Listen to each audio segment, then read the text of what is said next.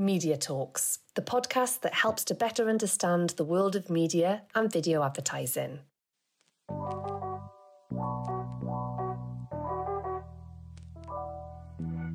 Hello and welcome to the second edition of MediaTalks.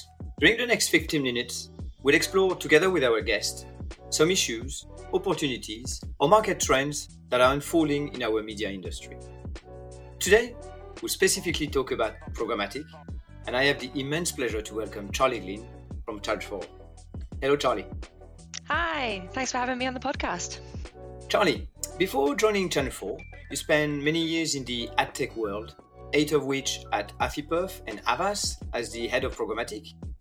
You are now the ad tech lead for 4Sales, Channel 4's ad sales house, where you manage all the sales advertising systems, both linear and digital. Is that correct? Yes. Good. Yes. Yeah, so I've done a bit of programmatic, but also now in the TV world. It's a very, very exciting place to be right now.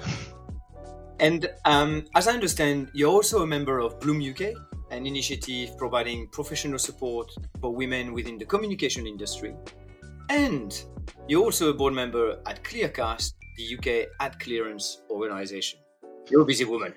Yes, yeah, a few things going on.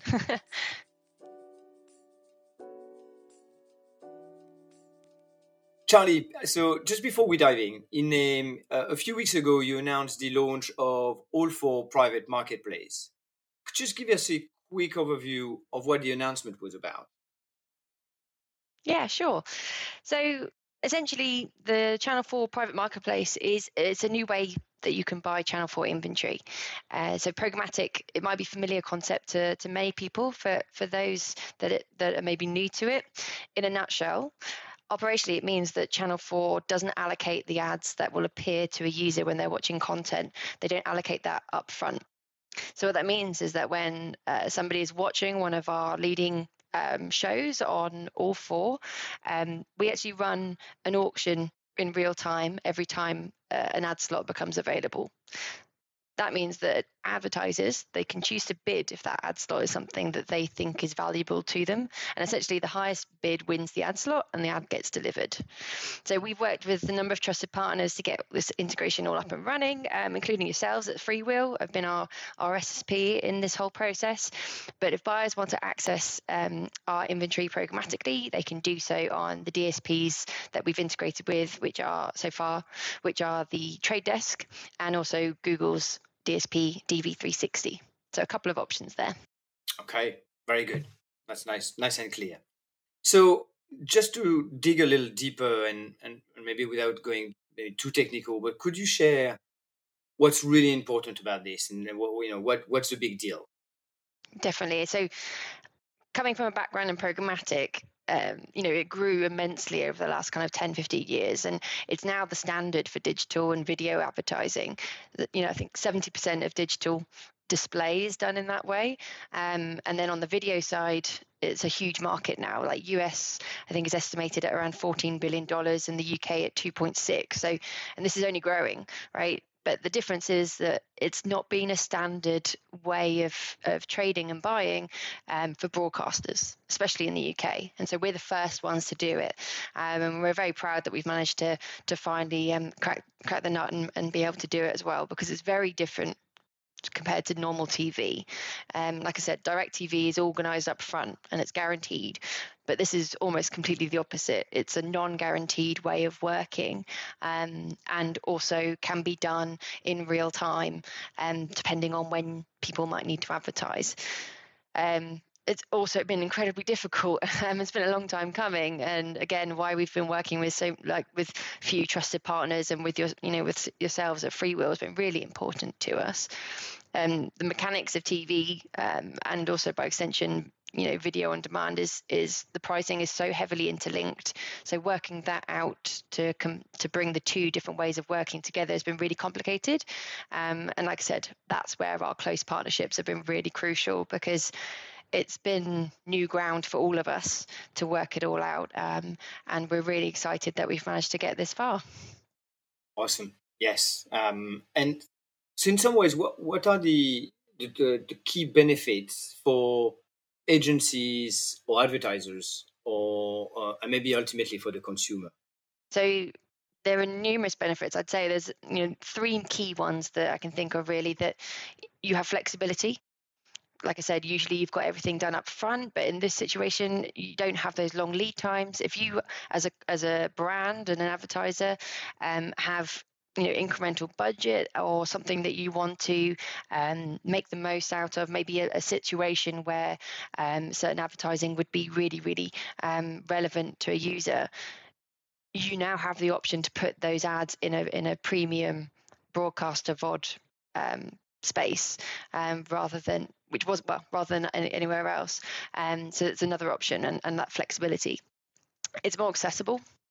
So TV's usually been a really big focus for those larger agencies with trading deals and how it's all managed as well. But this new way of working with programmatic means that it can be a lot more accessible to independents or even for clients that are working and doing their programmatic directly in-house, which obviously is another big growing area for programmatic, where clients are bringing that in-house. But so hopefully that accessibility is another really key benefit. And then lastly, efficiency.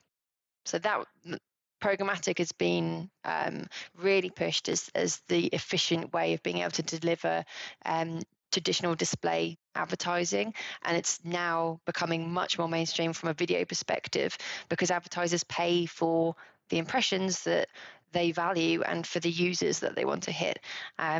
So that's already, what's quite interesting is that's already accounted for in linear TV because you pay for the impacts that are generated from the content that the publisher is showing. But programmatic is essentially the digital way of doing that. And like I said, in the guarantee of a brand safe and premium content environment. So those three main things I'd say are the key benefits for everybody, both advertisers and clients directly. Okay, so flexibility, accessibility, and efficiency. Yes. So I just wanted to take a step back and maybe take a more sort of macro vision. How did this change or complement what was there before? And how does it fit into your overall strategy? So I suppose it's a really changing landscape in terms of the way people are consuming TV. And I think anyone that works in this space would be stupid to not acknowledge that because we know that people are moving more towards digital or connected TV devices. So Channel 4 launched their Future 4 strategy in October last year, which essentially just draws a line in the sand and as about what our strategy is moving forward. And we've put digital at the heart of that.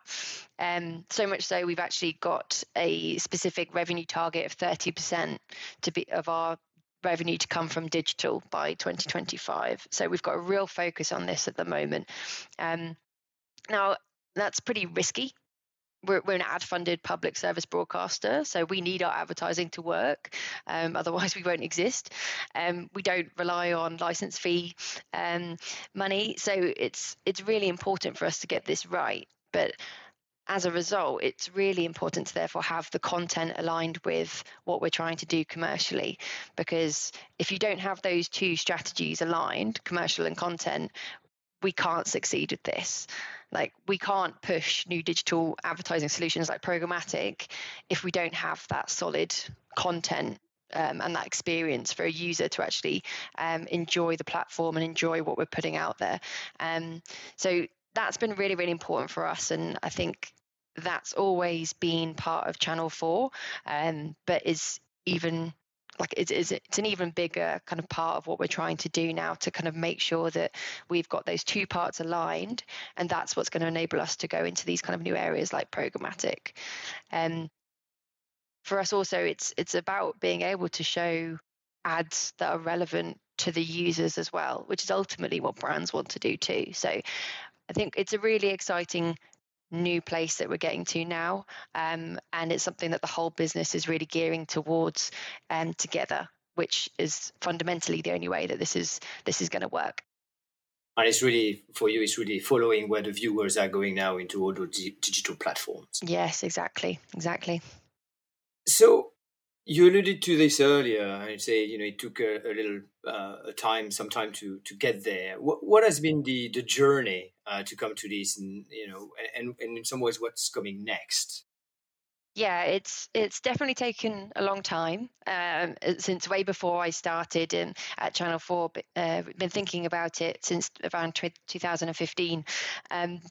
But to be honest, we prioritized solving other advertiser challenges, which at the time has been about activating them being able to activate their first party data. With the demise of the cookie, and obviously that has since changed. But that was one of the biggest challenges that were facing our advertisers and buyers at the time.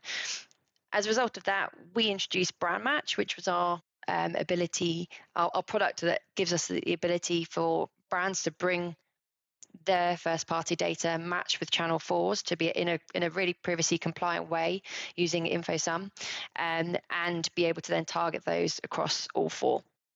So that's been what we've been focusing on for quite a long time. But now we're out of that, and we're now starting really on the programmatic journey. So what's taken the most amount of time? I'd say checks, because we need to learn from early mistakes of programmatic. It's really important to us that we protect our users. People sign up to all four because we're a logged in app, and it's really important that we protect our users and we make sure that they're fully aware of how their data is being used, but also how they're being tracked. It's really important.